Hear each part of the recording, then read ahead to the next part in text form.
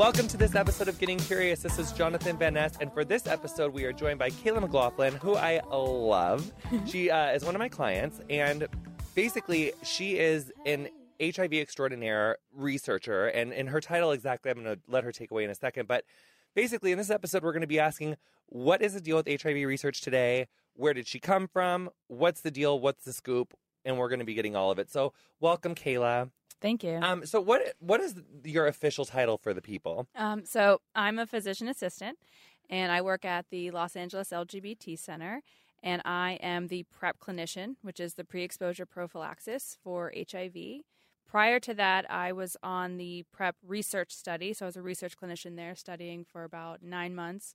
And then I also do the transgender medicine, so I do hormone replacement for transgendered patients. Oh, that's fascinating. Yeah, it's fun. So, I'm really struck by, I'm a 29-year-old gay man, and I'm always really struck by, when I talk about PrEP, I'm always struck by how many people don't know what it is, both gay and straight, young and old. Like, people are genuinely shocked about, like, oh, what is that? So, for those of us that have been living under a rock, myself not included, tell the people what PrEP really is. Yeah, so every time that I'm talking about PrEP to somebody, they're like already in my exam room. So I'm always like interested in how people find out about it for the first time, and they always hear through friends. But I would have to say that I think that like men who have sex with men in particular are super educated about sexual health in general. Like whenever I'm talking to heterosexual people, they're the ones that I feel like have never heard of PrEP. But PrEP is basically pre-exposure prophylaxis. So it's a drug that you take every single day, regardless of whether or not you plan on having sex. That way you have enough in your plasma whenever you do encounter HIV that you will not be infected. So like back in the day, whenever like a nurse was drawing blood from an HIV positive patient, she drops the needle and it like sticks in her foot. They figured out how to prevent that person from getting HIV because they know the point of contact. Whereas when you're out in the real world living, people who encounter HIV sexually, they have no idea whenever they encounter it. Sometimes people have an idea. They can say like, oh, maybe it was that partner, but like they don't know the hour and the time.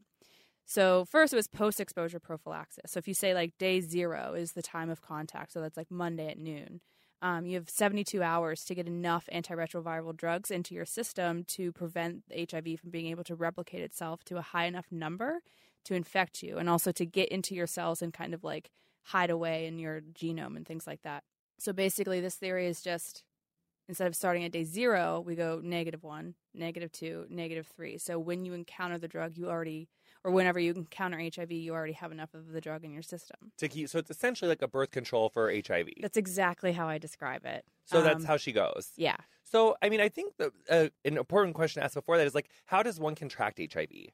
So somebody contracts HIV through having contact with bodily fluids that are from an HIV-infected person. So back in the day, whenever people didn't know what HIV was or how they got it, people used to get it through blood transfusions. But today, it is transmitted mostly sexually or through IV drug use. There's like scales. So the riskiest sex that somebody can have to acquire HIV is receiving anal sex. Being the top is like a less risky form of sex. Also, if you have currently STDs, the saying is like when there's a sore, there's a door. So if somebody has gonorrhea or chlamydia, that increases their risk of acquiring HIV. Oh, that's really interesting / scary. I didn't know that. Yeah. So how easy is it for someone to get HIV from someone? Like, what's the difference between someone who like doesn't know they have HIV and then someone who does know they have HIV? So that is like the most important part of preventing HIV today. Somebody who doesn't know that they have HIV, they have like 10 to the 6 copies of the virus in their body. So give me a number for that. It's like in the millions. So Kayla, like, it's like, what are the chances of someone who's like if someone is undetectable and has their virus like all up on the meds, what are their chances of really spreading it on? So somebody who is adherent to medication and has an undetectable viral load, it's like less than 1% that they can pass it on to somebody else. Which is like coincidentally the same percentage of like someone who's on PrEP. Like it's like 1%, 99%. Yeah. So a lot of people, I have some people that like they've been married to an HIV positive partner for like 20 years. And this just changes everything for their relationship, because if their risk of acquiring HIV is less than 1%, even if that person has a viral load and then their partner is undetectable, like they can have like carefree sex for the first time ever in their relationship. And it's really, really cool. Oh, that's gorgeous. I know. Oh, I love that. Mm-hmm. what you were saying? So with the people living with HIV in the United States, like, what's the percentages for like how many people like do know they have it versus don't? Yeah, right. 20% of the people in the United States that have HIV don't know that they have it. So the goals of like preventing HIV now are frequent testing. So then people know that they have it and to decrease their viral load, because it's okay if they already have it. Like we can treat them and that's fine. But what we don't want is people like spreading it to other people at such high numbers. Right. Especially if somebody is a sex worker or they use IV drugs and they're sharing needles and things like that. Like one person can potentially infect a lot of people. So that brings up my question of like, where did she come from? Like, when did it start? Yeah. So this is something that people are still currently researching, and it's not like super well known. But the theory for a long time was that what brought HIV to the United States was patient zero. And he was a French-Canadian flight attendant that traveled the world and was considered a sexual athlete and basically had a sexual encounter with an African man in Europe and then was able to bring HIV back to the United States and then through like a lot of his sexual encounters. So he was very much like villainized in the book, like, and the band played on, and he was like the CDC named him Patient Zero. And then he eventually died in 1984 of complications from AIDS. Now they know that that is like really far from the truth. The first Patient Zero was somewhere around like 100 years ago. Wow. Yeah, people were dying from AIDS-related illnesses, like fungal infections and different types of pneumonia that are like really specific to people that have AIDS. What parts of the world? Like, was that all in Africa? Yeah, Africa, and then also in the United States. Oh, and in really? In France, yeah, because there's a lot of like African tourism in France for some reason, like a lot of workers or something that with trade or something going on there.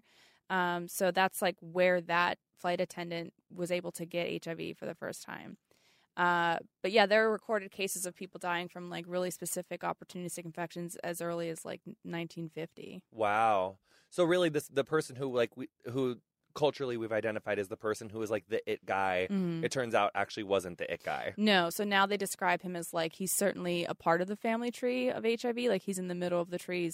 He's not the top. He's not the person that brought it. So then for like the HIV that's going on now in the world, is that all? It's like kind of like the Adam and Eve thing, but like a weird comparison because it's like all the same HIV that was in like those people is like still the viruses that are floating around now. Yeah, so they can trace it back to and there are epidemiologists, I'm sure, that like do this, but yeah, they can track mutations. So like I know that we at the LGBT Center, we can figure out sort of like who gave you your HIV based on like what mutations you inherited from other people. It's helpful, but it's not like we don't necessarily need to know that. But yeah, they can sort of like track this like map of who gave it to who and who did they get it from. So then when it first started getting here and we had that boy like sexual athleting around with his what I'm sure would be a sex addiction and infecting all sorts of people with HIV, what was the treatment like then versus like what we see now? There wasn't really any. So back then people didn't have any options and people were kind of scrambling. I think they were just trying to keep people alive based on the infection. So like they were treating the fungal infections or they were treating the pneumonia, but like they had no idea how to treat viruses in that way. We didn't even really have a way to replicate viruses in terms of like studying them until the early 90s, whenever like the polymerase chain reaction was. What's that? That is a test. This is really interesting. So that is a test where you can take pieces of DNA and then just like replicate them really quickly. So then you can get a large sample of a virus or a bacteria, whatever you're looking at. The man who invented that, his name is Kary Mullis, and he was a chemist. And he won the Nobel Prize in like the early 90s for this test that he made. And he is actually like an HIV naysayer. Like he doesn't think HIV is real. And it's really fascinating because he's like one of the smartest people that ever lived. But his theory is just that like we really jumped the gun with saying that HIV is the leading cause of AIDS without any research. And that whenever he started asking around like, well, how do we know that like HIV is what causes AIDS? And maybe there's a passenger virus and maybe we're not studying it enough. And then he like went way down this rabbit hole of like conspiracy theories and things like that with HIV. So he's sort of like, is he still alive? Yeah. And he's like, if you look at, he has a lot of like things on YouTube. I mean, he's not like crazy. He just like will sit down and do some interviews and like he's still like got his wits about him and stuff. But he just, I don't know. That's like kind of way off. But it's just interesting. No, it is interesting. So, but basically like, So when he invented that test, and that's like, is that like how like the first medications were made, like off of that, like off of being able to make a big bunch of HIV to figure out how to treat it? Like, what were the first medicines like? Like, what was like the first post prep? The first post. Well, like the first, like, you know, you were saying like for the nurse that got stuck with the needle on the day, yeah. and they were so doing there's like AZT and then like the nucleoside. So whenever you want to treat HIV, you need to like stop it from replicating, and there's like several ways that you can do that. You can either like stop it from unzipping its DNA, stop its RNA, stopping the RNA from getting into your DNA. So basically, we're talking like incredibly small things. So like the example that I like to use is like if a human cell is the size of a football field, and then like a bacteria would be the size of a cow generally. And then a virus is usually like the size of a quarter on that field. So like they're very, very tiny. So to study them and to figure that out is like, it's pretty intense. So the first drugs were fine. Like they could reduce the viral load somewhat, kind of, but they had like major toxicities. People who were taking them felt awful. A lot of them just would like rather have HIV than, you know, deal with. And then they're taking like 12, 20 pills a day. And these are like the regimens of like the 80s and 90s. Yeah. So the big thing was whenever the integrase inhibitors came out, and this is like the big, big game changer. And this is the drug where one of the doctors I work with was explaining that like this is what was getting people off of their deathbeds, and that he had some patients that like had maxed out their credit cards and like gone on these trips because they thought, you know, they were going to die. And then they were like, oh, I'm still alive. Because it just like they can very quickly reduce the viral load from like millions to undetectable in just weeks.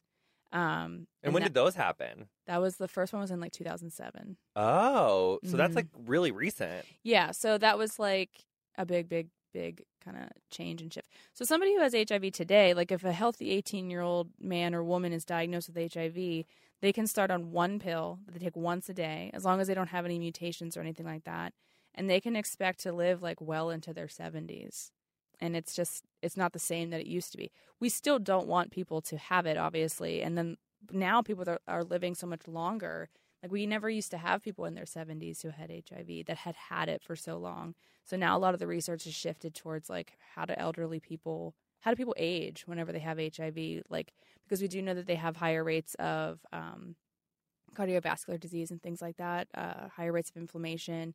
So that's like a lot of the research that's going on at the LGBT Center now is looking at different drugs that reduce inflammation. That is so fascinating. Mm-hmm. And then, I mean, hopefully it's like, with how far it's come in such a short amount of time, it's like, hopefully they'll like sort out something even like more permanent and long lasting. Mm-hmm. Way more with that. We have, so we're going to be right back more with Kayla in just 2 seconds after the break. More on Getting Curious when we get back.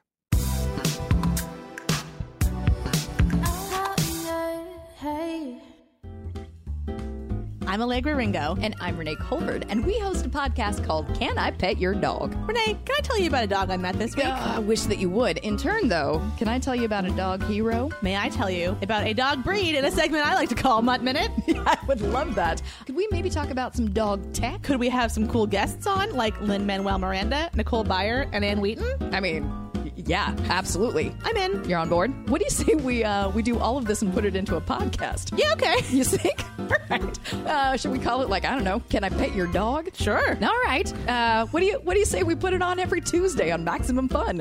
Or on iTunes. Sounds good to me. Meeting's over. Attention, you're up. This fall, Maximum Fun is bringing a bunch of your favorite podcasters to London. Catch Judge John Hodgman, International Waters, and Bullseye, all recording live episodes at the London Podcast Festival. We'll have fan meetups and we'll be joined on stage by a glittering array of celebrity guests. The London Podcast Festival runs September 22nd through 26th, and you can buy your tickets right now. Just go to MaximumFun.org.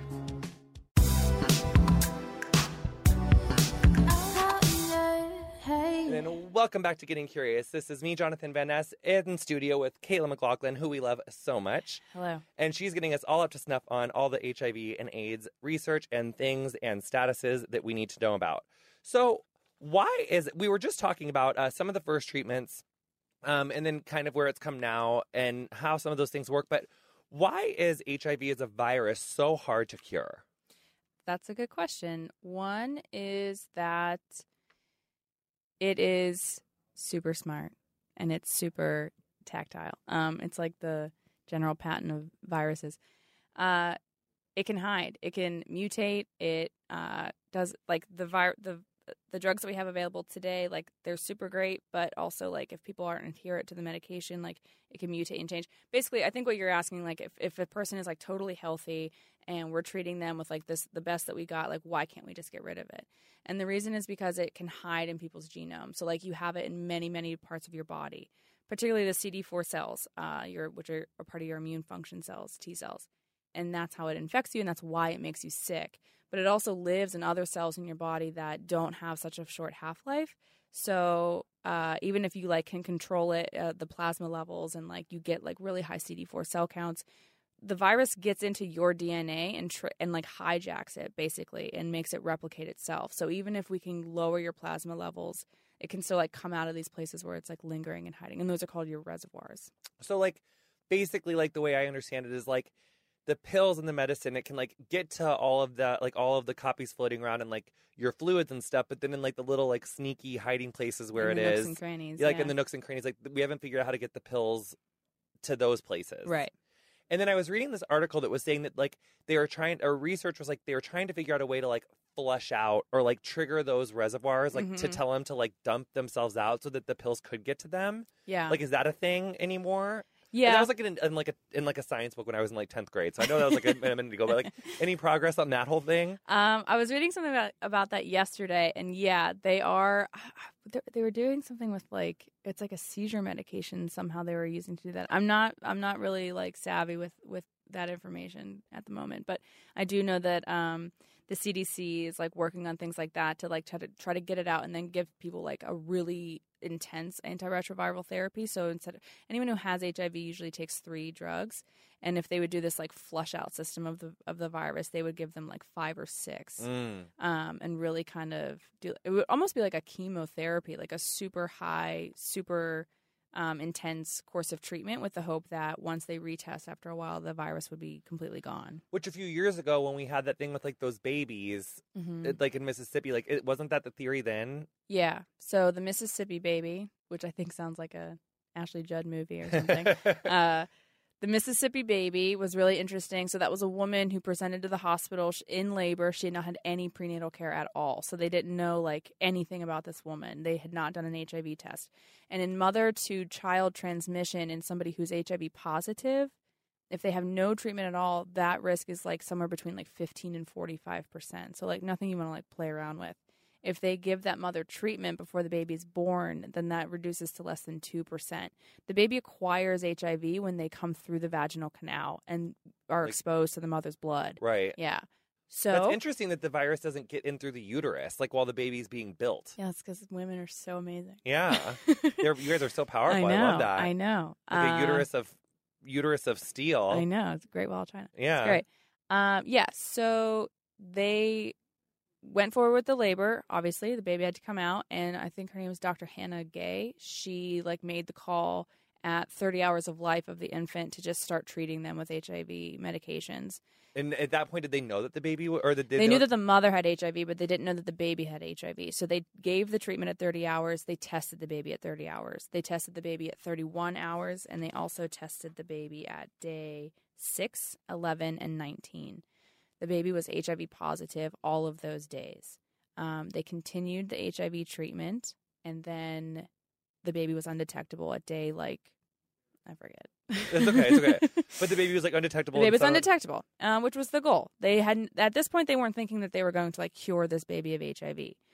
The good stuff comes in whenever the baby was, like, 18 months old. From 18 months to 24 months, the mother, like, stopped coming in for the checkups. And also stopped giving the baby any antiretroviral drugs. When the baby came back at 24 months, it was still undetectable. So after not having had any pills. Yeah. So the doctors there theorized that maybe this was because they had reached the HIV with the medication before it was able to like hide in those places in the baby. And then the baby continued to be HIV negative for I think like a year and a half.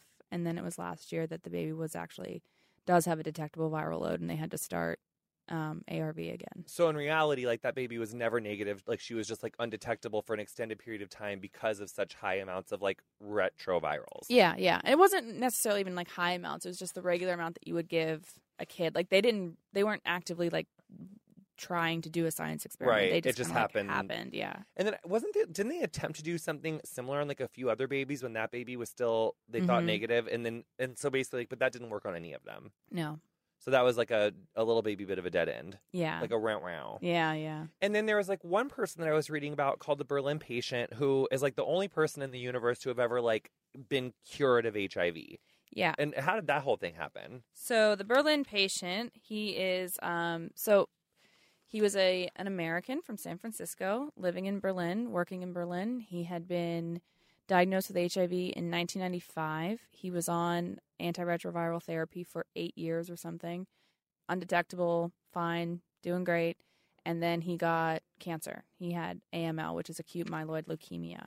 And that's a cancer of the blood. Whenever all your little baby blood cells, they don't like grow up to do their real job. They just kind of like stay immature and your blood's like not functioning right. So you're like at risk for anemia and bleeding, and you're like at risk for infections. It's not good. So he went through chemotherapy for leukemia, and it was not successful. So the doctor that was working with him, he has like a very German name. I don't know if I can say it. Gero Huter? I don't know. Dr. GH of Germany. Dr. GH of Germany. He had the idea that perhaps, so after a leukemia patient fails chemotherapy, the next step is to do a bone marrow transplant. Blood cells are made by your bone marrow. So if you have this like cancerous blood, the next thing would be like, okay, if we can just like reset your bone marrow to like start making normal red blood cells. That's like a really grueling and intense process that is not fun. So this doctor theorized like maybe I can cure his HIV while curing his cancer simultaneously. And that comes from, there is a group of people, 16% of Caucasian Northern Europeans are immune to getting HIV. Okay, so say that again. 16% of Northern Europeans that are Caucasian are immune to getting HIV. They cannot be infected with HIV. And that is a fierce mutation. Mm-hmm, yeah, and that is because they are thought to be descendants of people who survived the bubonic plague. So HIV has to gain access to your CD4 cell count, or to your CD4 cells. And it does that through the CCR5 receptor that's on the outside of the cell. So think of it like a slingshot, like just the wooden part of a slingshot, like a Y.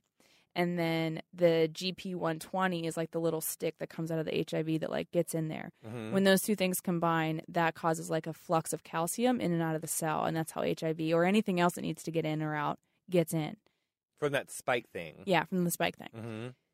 So people who survived the bubonic plague, they thought that because it was such like a mass epidemic, it was like positive selection for like deleting that receptor on the CD4 cells. Oh, so those people just don't even have anything for the spike to get into. They have like the little stick, but they don't have the Y. They have short little CCR5 receptors. So like the HIV is like floating around in space and like bumps up against the cell, but it can't get in. So it can't infect them. That's so fascinating. Mm-hmm. So, but those people are the people that can't get it now. Right. Yeah.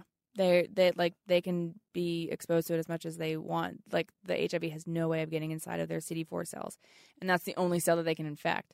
So if it can't gain access, it can't replicate itself, and then it basically just. How does someone find out if they have that? I don't know. I guess they'd have to do like genetic testing, or maybe I don't know. Oh yeah, but the Berlin patient. Yeah. So basically, the doctor decided that he was going to get bone marrow from somebody who has this CCR5. It's called the Delta 32 mutation. So he's going to get bone marrow from somebody who has that mutation, and hopefully, start making normal red blood cells, but then also start making T cells that don't have the HIV receptor. And it was effective. So that was in 2007, I believe. He had 2 rounds of chemotherapy, failed, had his bone marrow transplant, and he remains HIV negative. with no pills. No pills. So why don't more people do that are HIV positive? So that, when they tried to replicate that in other people, they almost died. Like, it didn't work. And he was sort of like a rare case, and they don't really even understand like why it worked so well with him. And with bone marrow transplants, that's like tricky business, because there's a lot of things like There's something called like graft versus host disease. So like whenever you would get a hand transplant or something like that, like it's possible that your body is like, I don't want this hand, like this isn't my material. And then it like causes an infection. The inverse can also happen in someone who's immunocompromised, where like the donor tissue is stronger than you are. So it's like, oh, I don't want to be on this body. So they think that possibly like that is what happened, where he was so immunocompromised because he had gone through chemo. He was so sick. His immune system was like completely shot. That was like a really rare window that the bone marrow was able to like just kind of. I was like, I don't want this sick body. I'm gonna like, girl. I was like, girl, I got you. Yeah, exactly. That's really fascinating. Yeah. So, but essentially, it's just like that was kind of like a big accident, like an accident. His story is an accident that's like not feasible to apply to like. I think it is, but it's also like it's a bone marrow transplant like sucks. It's not fun to do that. It's a very grueling. Almost like it's very painful. Well, I have clients who like one client in particular who I remember their mom had a bone marrow transplant for cancer, and I mean they were in the hospital for like 2 years getting transplants and stuff. And that person wasn't HIV positive, but I mean that treatment by itself like almost did her in several times. Yeah, and like people couldn't like really touch her, like be in the room if they were like at all had been sick, like because like you couldn't have anyone's like weird germs around her. Yeah, because they give them stuff to suppress their immune system to prevent that graft versus host or host versus graft response. PrEP was really this like gigantic game changer, and when we talk about HIV/AIDS, especially for me and my age group, because I have known about it and all my friends know what it is. But for our listeners that don't know what it is, like for someone like you who works in the population of like LGBT people day in and day out, like how has it changed the face of HIV/AIDS as you see it? So PrEP is changing the way. So the biggest things whenever we're talking about HIV is we need to, one, increase testing. People need to know that they have HIV. We need to immediately get those people into treatment. PrEP is a way that we can prevent infections. So if like all of those things, if we're preventing infections, the people who have infections know that they have it, we reduce the risk of transmission, we reduce the epidemic, and then the numbers just start to go down over time. So more people are living today with HIV than ever before because they're not dying. But the actual prevalence of HIV, like the incidence of new cases, that's kind of remaining the same. Even with like education. Even with PrEP. No, even with PrEP, it's decreasing with PrEP. Okay, PrEP, thank God. Yeah. PrEP is only 5 years old, but it's not reaching. There are very vulnerable parts of the gay community. So, like, I read the statistic the other day that 1 out of 2 African American men who have sex with men will be told in their lifetime they have HIV. Ugh. 1 out of 2, like that's insane. And for Hispanics, it's 1 out of 4, and for white men who have sex with men, it's 1 out of 11.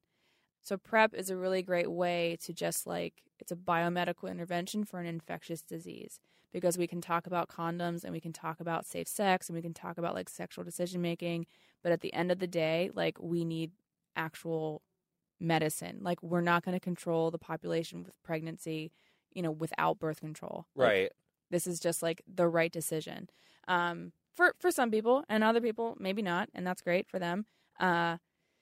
Yeah, so it's very simple. It's like you take it once a day, every day, and you can take it as long as you want. It's an easy drug to take. It's almost like taking an aspirin. There are some risks and some side effects and stuff like that, but nothing too crazy. Could someone like stop taking it and then start again and it would be just as effective? So this is something that I always have to explain to people. If you stop taking it, like let's say I give someone 3 months supply at a time. They have to come back every 3 months for a checkup. I need to test them for HIV, and I need to test them for like gonorrhea, chlamydia, syphilis, hepatitis C. I also need to test their kidney function. But the risk of someone starting and stopping, they're never going to like get resistant to it because they're not actually treating a virus. But what happens is if like, let's say someone goes on vacation that's on PrEP and they forget to take it with them. They're gone for 2 weeks. It takes 10 days of them taking PrEP to have enough in their plasma to be protected, where we can like take a sample of rectal tissue or anything else and like find it in the tissue.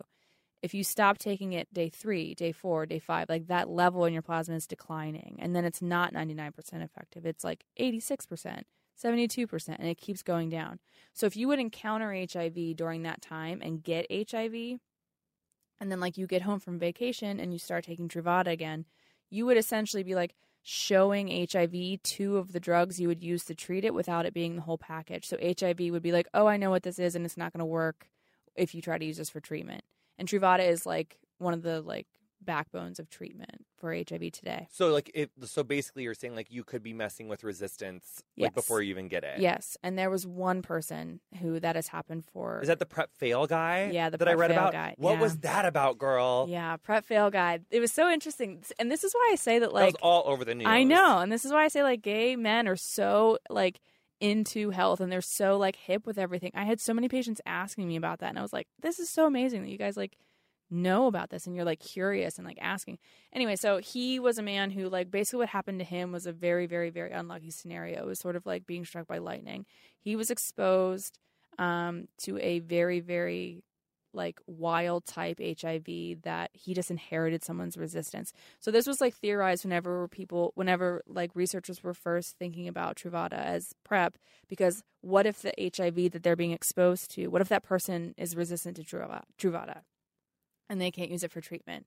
It didn't seem to matter. No one got Truvada resistant HIV in any of the studies, but this guy unfortunately did. So I guess. So what's a resistance? I think that's important to clear up because like I know what that is, but I feel like some people listening right now might not know how would one acquire or develop an HIV resistant strain? So you can inherit someone's resistance. So this is kind of weird, but if you get your HIV from somebody who doesn't know that they have it and they've never had any treatment, that's almost like a better scenario because that HIV is basically like a virgin. It hasn't seen any medication. Right. It doesn't know how to outsmart it. Where if you would get HIV from somebody who's like started and stopped a bunch of regimens, their HIV has like changed and mutated so many times that it's like super AIDS. Well, the or thing like is super scary AIDS. The thing is, whenever they mutate, they're not as strong. So, like, one of the doctors at my work explains it as like if it was like a soldier marching down the lines and like you're shooting it with like whatever you have and that's the drugs. Like it can continue walking and infect you, but it's like hobbling. Right. So it's not quite as strong. It's a weaker version of the virus, but it's just difficult to treat, and then you don't get the viral load down, and then that's what leads to like complications. So basically, the person who experienced the PrEP fail contracted his HIV from someone who had like stopped and started taking Truvada in their time of having it. Essentially. And got a resistance to it. Yeah, and they know that he was taking it because they took his plasma as soon as they that he was detected, and he had enough Truvada in his system. They like got the pharmacy records and knew that he was picking it up on time when he was supposed to. So, yeah, that was really unfortunate. But I tell everybody about that. Like, nothing is 100% in medicine. But, there are people that take birth control that get pregnant. And I don't like to equate, like, pregnancy with HIV because they're two different things. But, that's where sexual decision-making comes into play. Like, you always want to ask, like, I always like to talk to people about if their sexual behavior changes once they start PrEP. Because I have some people who come in that start saying, like, oh, my God, I've never been this promiscuous in my life. Like, and for those people, it's like, okay, is this doing more harm than good? Like, and I always encourage a dialogue. Like, I want people to be honest with me because I feel like sometimes I had one guy, like, I always ask, do you have sex with men? Do you have sex with women? Do you have sex with transgendered people or people that use IV drugs? How many partners have you had? And one guy was like, I just want to say the right answers. And I was like, what do you mean the right answers? Like, whatever is true is the right answer. I was reading about effectiveness of PrEP in women and how, like, what's the deal with that? So it's not as bioavailable in vaginal tissue, so it's not as effective. So essentially, like, the PrEP doesn't build up around the vagina the way it does in, like, the rest of your body. Yeah, right. So it has, like, very high levels in the rectum, and in the vagina, it's just not quite as high. So things that they're working on now are different ways to, like, make it more available there. So PrEP research now where it's going is, like, doing an injectable so then someone doesn't have to take a pill every day because people forget, and, like, the number one thing is they need to take it at the same time every day. Right. But with women, they're looking at, like, creams and, like, different, like, things that you would actually insert. So then it's, like, going right to the tissue that it needs to be in, as opposed to, like, waiting for your liver and kidney to, like, break it down and get it where it needs to.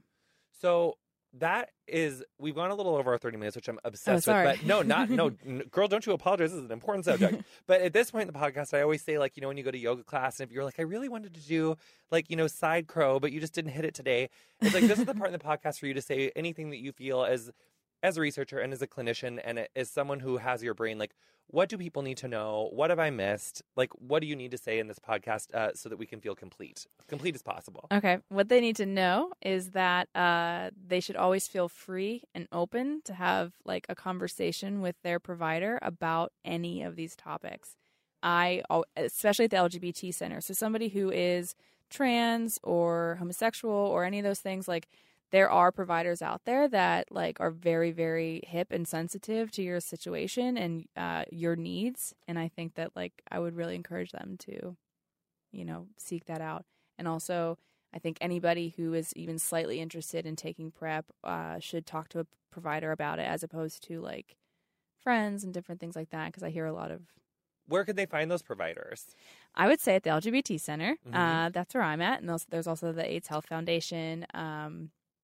So basically, it's just like your local LGBT center is a good place to start. That's a great place to start. Yeah. If they don't have providers there, they can always refer you to one. Great. Mm-hmm. So I love that story. And then is there any place where people could find you where you'd want to be found? Like, is there an Insta or is there a Twitter where we can find Kayla talking about like all of the interesting HIV things or just the things in general? Yeah, I do. So my Instagram is my name, but like kind of abbreviated KLA McLaughlin, MCLAUGHLAN. Fierce. And Twitter, it's Honor Best. That's a character I made up whenever I was in high school, and I kind of like live by her. I love that. So we'll definitely have links to those Okay. things in whatever thing that you're listening to this podcast on. And Kayla, I just can't thank you enough for coming in. Thank you. I'm so happy to be here. Oh my God, it's like my pleasure. And it's so nice to have a conversation about something that is not the easiest for everyone to have a conversation about. And I'm very grateful that you're coming in and sharing your genius with us. Thank you. So thank you so much. Thank you so much for listening to Getting Curious. Our podcast is produced by Christian Duenas and Colin Anderson of MaximumFun.org. Our music is Freak by Quinn. Thank you so much to her for letting us use it. And if you guys have any questions, comments, concerns, concerns, keep them to yourself because you know how I get on Twitter. I'm just kidding. But hashtag Getting Curious. Let me know what you guys think. If you're curious about something you want me to find out about, I would love to hear it. Hashtag that Getting Curious on Twitter. You can find me on Instagram at Gay of Thrones. You can find me on Twitter at the Gay of Thrones. You guys have had it with this Instagram Snapchat thing. I can't even. Can you guys? Who knew what that is? But thank you so much for listening to Getting Curious, and we will see you next time. MaximumFun.org. Comedy and culture. Artist owned. Listener supported.